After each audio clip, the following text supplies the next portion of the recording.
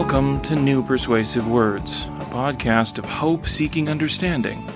You're invited to listen in to an ongoing conversation about theology, culture, and politics between your co-hosts, Scott Jones and Bill Bohr. Regardless of topic, Bill and Scott offer intelligent insights and critiques, sometimes funny, occasionally contentious, but always remaining friends. Now, here are Scott and Bill. Welcome back to the show. This is episode 287. I'm Scott Jones. And I'm Bill Bohr. And we're coming from New Jersey. Yes, welcome. New house, new studio, new house, job. New studio. You've got a new job. Great. Exactly. It's exciting. So everybody, it's great to see you, or for you to see us, and for us to picture you in our mind's eye. Right. We're a good Middle Platonist. Kind of start right out in Bill's favorite centuries. Right. That good old middle eclectic Platonism. Exactly. Yeah. A little eclecticism never hurts anyone. Never hurt anybody, right? I guess. Right. So, again, we are going to get back to the heresy series, but actually, in some ways, we're continuing. Yeah, it's continuing. No, I mean, it's not totally unfair to say that, but no, you're absolutely right. This does certainly fit into maybe the most serious heresy of our time, at least in this country. And it was inspired by an article that I read and that I sent to you, and you liked. American Paganism. It was in the Commonwealth. By the way, before we talk about American paganism, should we spend a minute talking about American politics? Well, we could. Yeah, I mean, they actually got it right in New Hampshire. Yeah. That's nice. They counted all the votes and everything. They counted all the votes. It's amazing. Got them in on time. Imagine that. So interesting. I think it's an interesting election. I mean, I think, By the way, they're talking about the Biden campaign is continuing to try to lower expectations. He could die or just drop out. I mean, that's about the two ways you could lower expectations. Did you see the Saturday Night Live? Because Vice President Biden, you have 60 seconds. They told me I had 6 to 8 months. Yeah, my doctor said 6 to 8 months. No, I feel bad. And the fact that, well, thank you. Thanks to, this is from Facebook Live. We're live streaming. Juanita Lynn Meadows, who's a former member here. She moved to Delaware. She moved to the great, speaking of Joe Biden, the great state. She moved to the great state of Delaware. Delaware. Yeah, very good. Absolutely. Very nice. My youngest son lives in Delaware. So very good. Yeah. I think, poor Vice President Biden. And I was, I guess it was on Fresh Air. There's a guy who wrote an article for the New Yorker about the new assassination, the whole idea of what this latest assassination, what that opens up. But he's the one who did the kind of long form article about Hunter Biden that was kind of used and misused, if you would, by conservative conspiracy folks. But just kind of an interesting thing to just, at some levels, the kind of untruths that are treated as truth that about Vice President Biden. But I don't think that's why he's failing. No. I mean, I feel like Joe Biden's always been kind of undisciplined and never been a good presidential candidate, right? But also empathetic and no, he's been a great person. Yeah, but I think and this is the thing, like Bill Maher always talks about the problem. And by the way, Leslie Graham is going to hell. I just wanted to put that out there. He could. I mean, because the other day he said, I don't think God's going to ask me on the day of judgment, whether or not I voted to impeach Trump. And someone said underneath, I'm not sure that's the guy you have to worry about on the day of judgment. Yeah. No, I'm just, part of it is they were friends. He was friends with Biden. The way he stabbed Biden in the back. Oh yeah. It's just, I mean, friendship used to mean something. Collegiality used to mean something. And yeah, that's inexcusable. But anyway, so I just consigned Lindsey Graham to hell. Yeah. I don't think I'm the first person to have done that, but I just hope I don't see him there. It's quite possible. But. Well, I don't want to sit with him. If I have to be there, if I have to look over the fence from purgatory, I'll throw things at him. But anyway, disappointment. But go ahead. I'm sorry. Remember that Simpsons where Marge is in Protestant heaven and it's like these waspy people like, hello, they're playing croquet and things like, where's homie? He's in Catholic heaven. And she dance, fighting with Irish people, doing the Irish dance, and they're drinking wine. Like, well, where's Jesus? And they go, he's gone native. And you see Jesus dancing with all the Irish guys in Catholic heaven. That's like Mitt Romney. He'll be in Mormon heaven. It's not someplace I want to hang out. No, not Mormon heaven, but I said, well, it's pretty bad when the best Republican Christian is a Mormon. Exactly.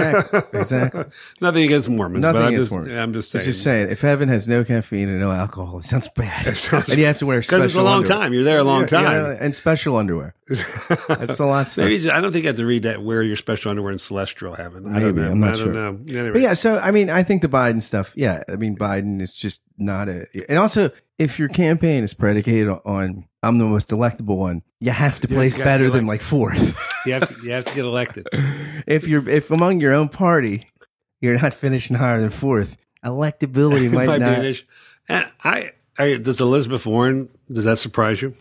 What do you think happened to her? I mean, it was interesting. She seemed to have, a couple months ago, she was doing well in polls. James Carville has been commenting lately. The Raging Cajun is back. He's back. Great. He's back. Great. It's points to get power. I mean, not just to have a revolution, it's to get in the Senate and you can appoint judges. But he said she had the best bio to run for president. But then she decided to chase Sanders and his voters. And I think it's interesting that she was something unique, like had a progressive edge, but wasn't like quite in the Bernie lane. Like she had her own thing, and then it feels like she went into the Bernie lane, and it didn't work. Yeah, because Bernie, like Trump. I mean, here's the thing: they both have devotees. Yeah. So like how many they did a poll with Warren's voters, and how many people, if Elizabeth Warren's not the nominee, how many of you would not vote Democrat? Like it was like 0. You're right. But that's not true for Bernie's voters. Bernie. And he brings in independent folks. He brings in a really an interesting eclectic bunch of folks. But I do think the fact that were you surprised that Michael Bennet dropped out? No. I liked him. Oh, he's a great guy. And Joe Scarborough said, he quoted a senator. He wouldn't name him, but he said, I asked a senator, a prominent senator, like, what senator would people vote for president? He said, if we had to just vote in the Senate, Bennett would get 70 votes. Yeah. They said that he's that competent and he's well liked. And well, hopefully competency will matter someday again in the Senate. It certainly doesn't now. I think Mayor Pete, that's an interesting campaign. He's running a good campaign. The fact, there's not anybody in my memory that's more consistently articulate, like never chokes in a debate, never he rarely gets, I think he rarely gets caught, with questions and tough interviews. Like he's seldom ever stymied or trips. I mean, the guy is just, well, he's thoughtful. He's the smartest guy in the room. Yeah, and articulate. I mean, because you could be smart and not as articulate as that. And actually, I think there were a lot of good quality Democratic candidates. I mean, some of the best ones didn't get traction, but in a pretty qualified field, he's the smartest guy in the room. Yeah, and a Rhodes Scholar, served in the military. Actually served our country in the military. I like how Elizabeth Warren and these other people. Some of the critiques are he spent time when he could have been working in the private sector. So this is talking about Puritanism. The Republicans can forgive all of Trump's sins. We don't know if we can vote for someone that worked in the private sector. after he volunteered to go to, unless he first goes into a Maoist shame circle, that is acceptable. Yeah, and Amy Klobuchar, it does. I mean, what I found really interesting is the debate mattered. I mean, she came whether or not it's sustainable is another. I thought she peaked too late. I thought, she's doing great, but she peaked too late. But that tight third in New Hampshire. I mean, that's did they say almost half the people were undecided going into? Yeah. I mean, I think that's because that's where you have this privilege in your Iowa and New Hampshire. Once because you decided you want to pick. It's like The Bachelor. Like, give me who wants the rose? Who wants the rose? It's interesting that you think about you spend your whole life if you're running the Iowa Democratic Party, you spend your whole life, you're brown nosing, you're doing shit jobs at rubber chicken dinners, and you're doing all just so one day you could run the Iowa caucus and you screw it up. See, you might be the reason they're going to be we were first before, right? And now we had to go to a primary system. People used to spend $300 million here, and now we lost that. We follow California. Yeah, no, that's not going to. That needs to change. And I agree. I did all the critics say if it says a more representative state needs to start it out. I mean, there are hardly any black people or Hispanic people in. You could do either a lottery or regional primaries. Like, okay, you have a 6 cluster or something, and then you take turns who goes first, but each cluster has enough representative states that it would be, No, I do like the rotating it around. I mean, I think there's a sense where, I mean, there is something good about having one or two start out with to get people to work on their speeches. I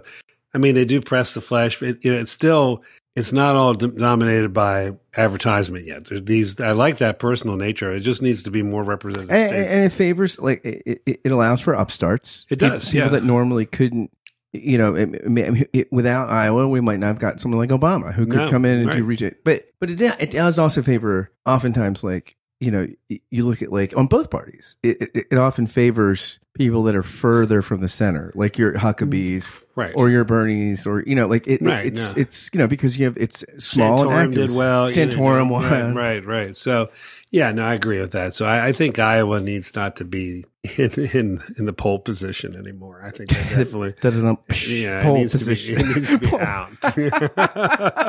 So also, what about Bloomberg is in third in the last national poll I saw, right, and jumped up with black voters 15 points when Biden went 17 down. Yeah, but until they start playing the thing they played today, I don't know. I mean, it could be. He's done some mea culpas. He's doing the, and you know what? He's got a lot of money. He does have a lot of money. And and also he has the support of all these black mayors, because he had this foundation where you would train, he would bring in experts to do like consulting for them and give them grants. And so, like, he's sort of cultivated this network of urban mayors. First of all, he is a real billionaire. Yeah. And secondly, there's no state that said Trump's got tens of thousands of liquid assets, at least. That's right. And, his Trump's net worth probably doubled from the White House. And you keep charging $600 a room for the Secret Service, you'll make up some money there. No, but his charities don't get shut down by attorney generals of states. He's done a lot of his good. Kids have to go to a class in New York State. That's part of the mandate. Like, they have to go to a training about what what's a non-fraudulent charity. We just crashed. Did we just crash? Oh, no, that was just email. Sorry. I thought we crashed. I should have turned the email. He had to go to Trump's kids had to go to a charity training, like in New York. Like, this is what a non-fraudulent charity does. Like, you can't use it to buy paintings of yourself. You can't use the charity to make political contributions. Was that wrong? We didn't know that. We didn't know that was wrong. That's like when George sleeps in the cleaning. Exactly. We didn't know that was wrong. Is that frowned upon? Because the last place I worked at, that happened all the time. That's right. Yeah. So Bloomberg could be, I mean, you could come down to, it's very possible you could come down to a Bloomberg Sanders primary. Good. Or actually, you could come down to a contested convention. Sanders could definitely get delegates. Mayor Pete's going to get delegates. Klobuchar could get a chunk of delegates, and Bloomberg could, because the super could get and so you could have and also you could still, Biden might still get some delegates. That could still happen. Yeah, he's going to flame out though after South Carolina. I feel like even if he pulls out, I bet you Biden underperforms in South Carolina. I'm not saying he doesn't win, but everything's pointing away. But I would say Bernie Sanders underperformed in New Hampshire. Although if Biden's still alive, that's again, we've lowered expectations. So the fact that he showed up, got votes. I don't think enough of that's been made. Bernie he beat Clinton by 20 points. But only a heads up election. I mean, there was so many. That was just two people in O'Malley. Right. Wait, did O'Malley drop out after Iowa? I don't remember. I forget too. No, I'm just saying there was more people winning. But do you feel? I feel like bad that if he was listening right, I feel bad. It's like, I don't know, did O'Malley, what was he in the race? Because you imagine the political consultants, look, you got a lane here. We got Hillary. People don't like her, and Bernie's too extreme, and you're O'Malley. Your head starts to swell. Yeah, you should, Mr. President O'Malley. It does have a nice ring. One of the consultants pulls out their iPhone and starts playing Hail to the Chief, and you're just like, yeah, guys, let's do this. Let's start raising money. Yeah. Yeah. Oh, well, thank you. Hey. David Norling, welcome back. Thank you, David. Have I ever shown you David Norling's golf swing? No. I have some videos of it. He played Division I golf. He played with Corey Pavin and these guys. Wow. Yeah, I mean, he's amazing. Very nice. I know. We'll have to see that, because I need all the help I can get. Exactly. So no, it's interesting, and we do have. I don't even want to call it I don't think there's the crisis has been overused, but 4 federal prosecutors quitting. because the attorney general. Where's my road code? There he is. He right there. He is. Yes. And did you see in a less attractive, more heteronormative form, but it is this road code. Well, the other thing too, I read something. I just read parts of it in the Washington Post where the Department of Justice was giving grants, I guess, work of human trafficking, and they passed up Catholic Charities and gave money to something called Hookers for Jesus. All right. Yeah, partially because Catholic Charities were against the immigration policies of the administration. And the Catholic Charities, what's wrong if you get against putting children in cages? I don't know what's wrong with the Catholic Charities, so they can't get behind that. I don't want to say that I'm against Hookers for Jesus, though. I don't want to say it's not an either or. Let's not be in the prison of two That's ideas. That's actually the name of the foundation. You're going to remember it. You're not going to forget it. Well, I'm trying to, having spent some time doing fundraising banquets, I'm just trying to picture what the Hookers for Jesus fundraising banquet would be like. I actually don't have a hard time picturing it. I don't think that's hard. And I think Trump probably would make an appearance. I think that would be that's a cause he can get behind. Exactly. At least, I don't know, the Jesus part may be a drawback for him. Exactly. It's tough. Anyway, so yes. Which leads into our point, okay? Unless we have any other things you want to... I think we've covered. Yeah. We've covered things, so... Do you want to make a pick right now? Who wins the nomination? Because this is a good time to prognosticate. Yeah, I'm going to stick with Mayor Pete. I'm going to go out there on a limb. I think the African-American voter is pragmatic. Okay. I think they end up with Mayor Pete before they end up with Bernie. I'm saying Bloomberg with your son. All right, that's right, John. You and John have gone Bloomberg.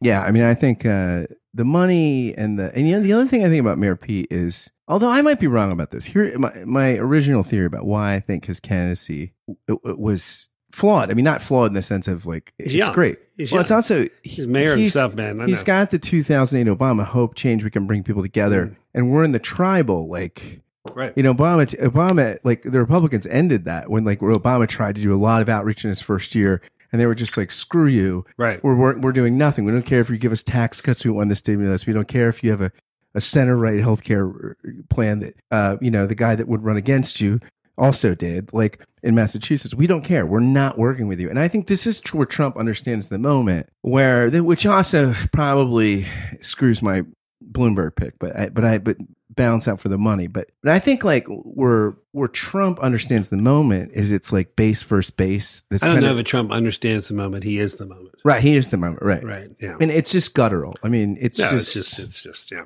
I mean, so I don't know, but I think Mayor Pete, the thing that I think trips him up is he's kind of like an Obama 2008, let's all get along. And I feel like that might be, but who knows? Maybe he'll be the person that gives people hope in that again. Right. By the way, here's Trump's genius. Bloomberg's a racist. He's a racist for stop and frisk, which I support. And also, you see him apologizing in that church. He looked pathetic, sad, almost crying. The country doesn't need that kind of leadership. So you're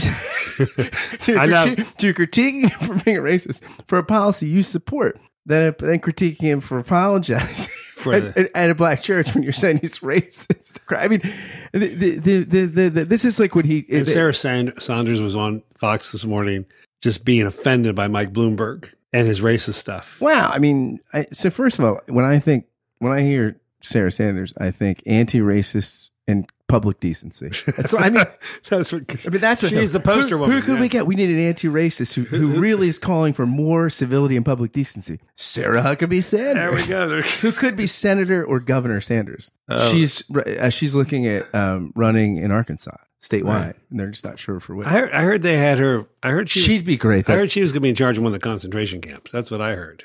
Yeah. It'd have to be a big one. Yeah. I mean, she's got big goals. No, but I mean, she is, but that's another one where the guilty pleasure in me is it's a safe state. It's not going to go to a Democrat anyway. So if we're going to have to have a Republican, let's have Sarah Sanders. Hey, by the way, we didn't even get to talk about Rush Limbaugh getting the Medal for Freedom. Is that what he? Yeah. I heard they're going to posthumously give Tokyo Rose a Pulitzer Prize. I like Yeah, I like that. Yeah. What about Macho Man Randy Savage? Randy Savage. There's a guy. You know, one of my favorite Howard Stern bits. Once in a while, every time Rush Limbaugh's in the news, about every other time he'll play like Rush is Pittsburgh is a top 40 DJ. He was so terrible. He's like the worst of radio. And Howard's like, he's like, he can't even do the talk up into the album. Like, oh, like that's Journey. I mean, he's like, how is this guy telling us what to think when he couldn't even do the lead in talk up to the Journey song After the Weather? Well, but obviously there's millions of people that doesn't matter to. So, well, at any rate, I hope Rush, in all seriousness, I hope Rush was him best in his treatments. Right. Absolutely. I want to take a brief moment to ask you a quick question. Do you like this podcast? Do you enjoy it? Do you look forward to listening to it while you do a morning, afternoon, or evening routine, or while you're exercising, or while you're caught frustrated in traffic? Do you tune into it because of the conversations you find here? If the answer to the aforementioned questions is yes, or even just a solid maybe, would you do something for me? Would you consider becoming a Patreon sponsor of the podcast for just $5 a month or more? It's for a good cause. You can help this podcast and one of the many others I do keep going, and you can help launch several other podcast projects I've got in the works. So I invite you to be a patron through Patreon of this, which I think is an art form you're enjoying and will continue to enjoy. Again, any contribution is welcome, but for $5 a month, you will get a shout out on the thank you roll call, which begins right now. Thank you, David Babico, Andrew Stravitz, Barry Stewart, Ben Crosby, Ben DeHart, Carol Clemens, Charlotte Donlin, David Norling, David Zoll, Ellis Brazil, Jennifer Spite, Jennifer Underwood, Jim Kress, Joel Wentz, John Schneider, Jonathan Butran, Jordan Mossberger, Josh Redder, Kai Wittenpeg, Larry Rule, Liam O'Brien, Michael Butera, Peter Steigerwald, Samantha Konauer, Sari Graham, Simone Garabedian, Stephen Rowe, and Jody Stevenson. If you want to join these patrons through Patreon, just go to patreon.com/Scott Kent Jones. Thanks again for listening, and now back to the show. All right. So back to modern heresy and paganism. That's actually Rush's good move into paganism. One of Bill's fine discoveries. Yes. Was it American, or was it Commonwealth magazine, which is, I think, a Catholic publication. Yeah. But it was February 3rd. The author is David Albertson, who is a professor of religion at USC. Is that what he is? I think so. I'm really thoughtful article. I put it on my, Associate Professor of Religion, USC. I put it on my Facebook page. But basically, California is a disaster. It's a disgrace. But basically, he is addressing, in a number of circles, part of the justification of the Christian support of Trump has been that equating modernity or liberalism with paganism. And even somebody that you like Rusty Reno? I like Rusty a lot. Yeah. But I had him on Give and Take. Remarkably disappointing. Before the Trump election, I think. And, he wrote this great piece in First Things called The Coming of a Generation That Knew Not Newhouse. Well, he wrote this great piece called The Coming of the Strong Gods, and about pagan and how it was good. About how, like, basically without Christianity, the Judeo-Christian tradition, this kind of paganism, the blood, the soil, the kind of, and it was, and then like Rusty turns around and signs this intellectual. No, it's one thing, I think, look, like, I don't agree with it, but it's one thing if you're just an honest person. Like, look, I'm a pragmatist. I know much of who he is and what he's about is against everything I'm about. But there's some priorities, and I'm not one of these people that thinks Christians are more exceptional in politics, and I'm being a pragmatist, and I'll critique him when I disagree, but on certain things, there was more of a sort of, I mean, this is going to save Western culture, a kind of argument. Yeah, I mean, do you think Trump could spell Western culture, like on a pop quiz, like just like, all right, spell Western culture? I'd love to see him to spell W-E, the photo French line. The person most likely to be in the Hall of Fame of Kitsch is not someone who's going to save Western culture. But the whole argument, again, I mean, even when you've seen people saying, Trump is like Cyrus, or he's the one who's going to stand in the gap to prevent the paganism of secularism. And they point to things Cyrus presided over a great civil. I mean, like Cyrus could do things. Yeah, Cyrus could actually do things. Yeah. He could actually, no opportunity for reality TV fame. No, he was not afraid of war. He was a warrior. Yeah. So he didn't. You guys are babies. I'd never go to war with you. Yeah, right. Well, first off, I'll never go to war. Never go to bone spurs. Bone spurs, right. Now, Cyrus did not have bone spurs. But this idea that somehow the justification among certain, whether intellectual, pseudo-intellectual Christian circles or theological circles, that what we have here is a real war for the survival of Christianity. And that what we're dealing here, whether it be sexual libertarianism or libertinism, they'll point to abortion, other things, that this is really the revival of a neo-paganism. And, that's the argument.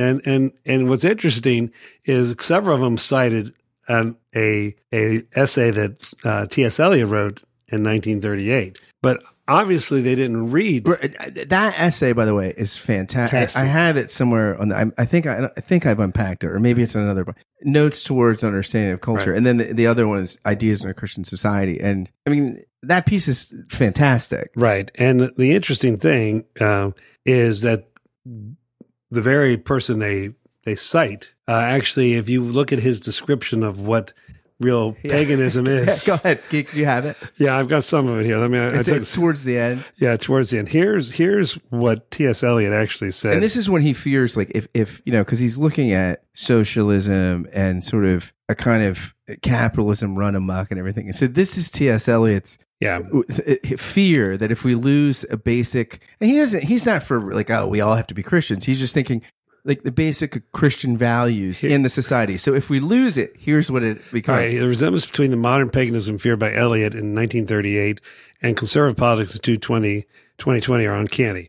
The paganism that future Christian will need to identify and resist, he warned, will appear as unrestrained capitalistic greed, an authoritarianism seeking to weaken democratic norms, as callous environmental degradation, as a superficial Christian moralism seeking to fuse church and state, and as a petty sanctimonious nationalism.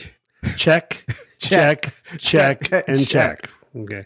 And the interesting thing about it is that when you look at, and the paganism he was looking at most assuredly was, the German Nazism. There are, the trouble is we probably went to Hitler a little too soon. No, it's probably also not just German nationalism, but also the American and British Catholic. Because he's critiquing America. He's critiquing the West too, and what he sees in Russia and places like Germany. So you have these. This is what's interesting because we play these off together. Right. He sees these excesses as both eroding decency and democratic norms, like not any kind of free markets, but the kind of like the market runs everything. I mean, right? The elitists, because the Nazis were national. So I mean, they were a weird racist kind of socialists, right? Right. They weren't really socialist, but they used the term. But they were. But it was a kind of. They did make Volkswagen. They did make. Well, they actually and the industrial leadership were behind Hitler because he helped the economy. So the nationalism in America, we can't even get free health care. At least other places, with the nationalism, you get a little socialism. No. You don't even get free health care. You do get the Trump rallies, though. The interesting thing too is we shouldn't have recorded from the Wildwood. We should have. The other thing I think for me a parallel is the abortion has become the 2020 was earlier than that, but it's become the 21st century version of anti-communism in the 1930s in terms of that. For instance, you take the Roman Catholic Church, the evil of communism, which Marxism, which was very clearly an evil in the 1930s, a lot of liberals didn't see. Nonetheless, to combat that evil of godless communism, they were able to go soft on the Nazis. I think there's a sense where again, even people who are pretty thoughtful, some of people who follow us that will remain nameless. I mean, the abortion issue is such a monolithic Most people that follow us remain choose to remain nameless. All three of them. But But there's a sense We could where, have T-shirts where we had our fans, like we had 4 fans, and then just nameless, which would speak for hundreds and hundreds. As of people. opposed to other podcasts, our marketing strategy It's is pretty, not- it's it's not not very thought good. We don't feel the need to give anything with our name on it. But We're working on bobbleheads, though. all right, well, why not? But I want the T-shirt. I want the tie-dye T-shirt would be great. Yeah.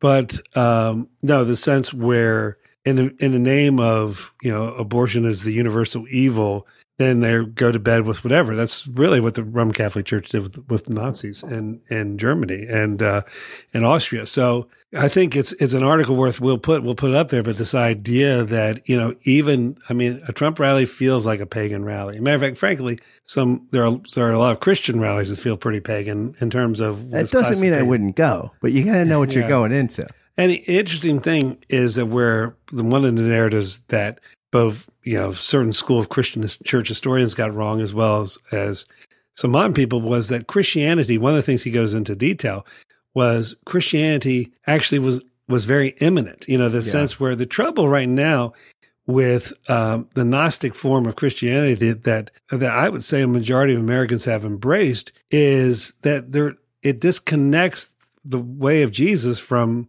what's going on in real time, real place. So the rape of the environment, the fact that, okay, yes, I'm pro-life too, but that an unborn child's life is more important than a child in a concentration camp in Arizona or Texas. You ever remember that South Park episode where the mother comes in and is like, I want an abortion. Oh, at what stage? 96 months. That's murder, ma'am. Yeah, right. No, I think certainly on one level there has been a neo-paganism in some of the ethics. What's his name at Princeton University? I mean, if there ever was the ethicist who, I just lost his name. Peter Singer. Peter Singer. I mean, that's it's not. I don't even know if it's neo-paganism. It's just straight up paganism. Like, on that logic, you'd have to go with infanticide. Yes, infanticide is restrained infanticide is legitimate, right? And again, I under the disintegration of affiliation with traditional Christianity, but frankly, a lot of people have left a Christianity that is just a shadow of what the church or Christianity is supposed to be anyway. So, I mean, in some levels, the fact that the American Christian church is dying is probably, and part of it's necessary, and I spend a lot of time with different groups who, are trying to keep churches alive. And sometimes I walk away from those meetings saying, it might be okay if this one doesn't, so there's a sense where I understand. So you're like a hospice nurse with the morphine. Let's just kick up the morphine. I say loud. Really, guy? This is what you think church is? Really? No, I'm done. But no, I think this idea of the lack of a sense of an incarnational theology in a lot of, because his point is like basically the way we frame paganism today in certain conservative circles as well. We worship a transcendent God, and these pagans are just all just worship the earth and all sexual and physical pleasures and stuff. And he makes this point that like if the Christians had just come and announced, oh, there's a new transcendent reality that you can't see in the world, but it's wonderful. Romans would have been cool. Of course, like that's why the Gnostics try to reboot it a little bit. Exactly. Yeah, exactly. Hey guys, this isn't working. We need to reboot it. So but this radical, imminent caring about human suffering and seeing the suffering God and the suffering God. Yeah. So yeah. I mean, this ties into our last podcast a little bit in terms of some of Christianity's well-intended defenders are sometimes part of the problem. The people that had trouble with the rhetoric of the one who shall not be named. Second half of 1518. So I think this idea that that's significant. Again, you and I spent a lot of time in mainline. Well, I guess we're still in mainline Christianity, and it's pretty evident in a lot of mainline Christianity, it's post-Christian. I mean, there's a sense where that the central concerns of the faith no longer are what drove the machine.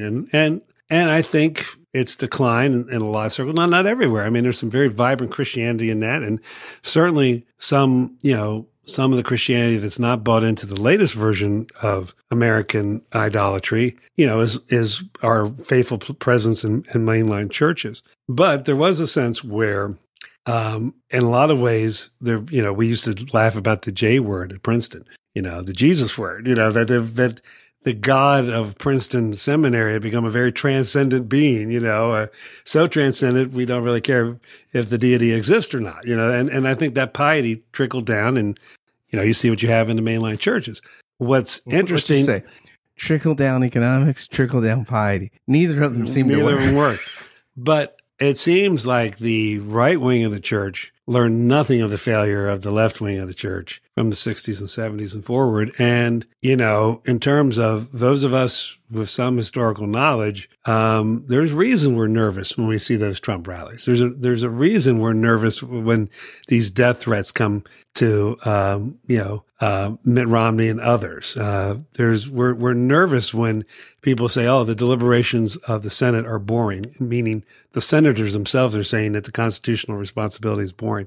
It's problematic when you have armed mobs walking in the capital of the state of Virginia. So we're in a very dangerous time. And I think large segments of the Christian community, people who nurtured me in the faith, have acquiesced to the new paganism in the name of fighting paganism, which is always remarkably funny and ironic if it wasn't so tragic. Yeah, and this is like, the two popes reference, where they, you marry the spirit of the age, you're destined to be a widow. And you're right. Like, this is what has killed mainline Protestantism, right? The marriage of the spirit of the age. And it's like evangelicals are doubling down on it. Sometimes I wonder if this God leaving us to our own desert. We killed hundreds of thousands of people in the Middle East. We've disrupted their cultures. We've destroyed. This country was founded on founding sins with destruction of Native Americans and the enslavement of the African slave trade. So maybe it's just coming to roost. I don't know. I think our ideals are beautiful and but the death of the liberal democracy, or let's not call it the death, but the extreme illness of the liberal democracy across the Western world is very problematic. And, Darwinistic capitalism is alive and well here. It's alive and well in China. And, the poor are getting poorer and the rich are getting richer in smaller numbers of them. And the fact that no one seems to speak about that from a position of faith is a historical anomaly. Historically, the Christian gospel would speak against this kind of pagan materialism that is so rampant. And to the point where, someone like Jerry Falwell Jr. says, Mitt Romney had no business bringing religion into his vote. That's what the son of the founder of the Moral Majority had to say on Fox News. We couldn't have written that. We could not have written that. But, I think of Halik, we've quoted several times where Halik says, the death of God, crises of faith, not just individually, but culturally, that this is part of the dying God. It's not the last word. And there's hope. There's hope for a resurrection. Well, it means that some of us, we just need to become Christians again. We all need converting. I'm not going that far. I tried that. The lectionaries take us through the Sermon on the Mount. If that doesn't give you a reality check, I don't know what. There we go. Will. So, all right. Well, I love your new digs. Thanks. Congratulations, Scott. Sometimes remotely, sometimes here. Yes. Thank you. Cheers to you and cheers your new beginning. And cheers. And thank you all for listening, as always. Thanks so much. I know. Hey listeners, thanks for joining us for today's episode of New Persuasive Words. Hope you enjoyed Scott and Bill's conversation and will join us back here next time. Until then, thanks for listening and God bless.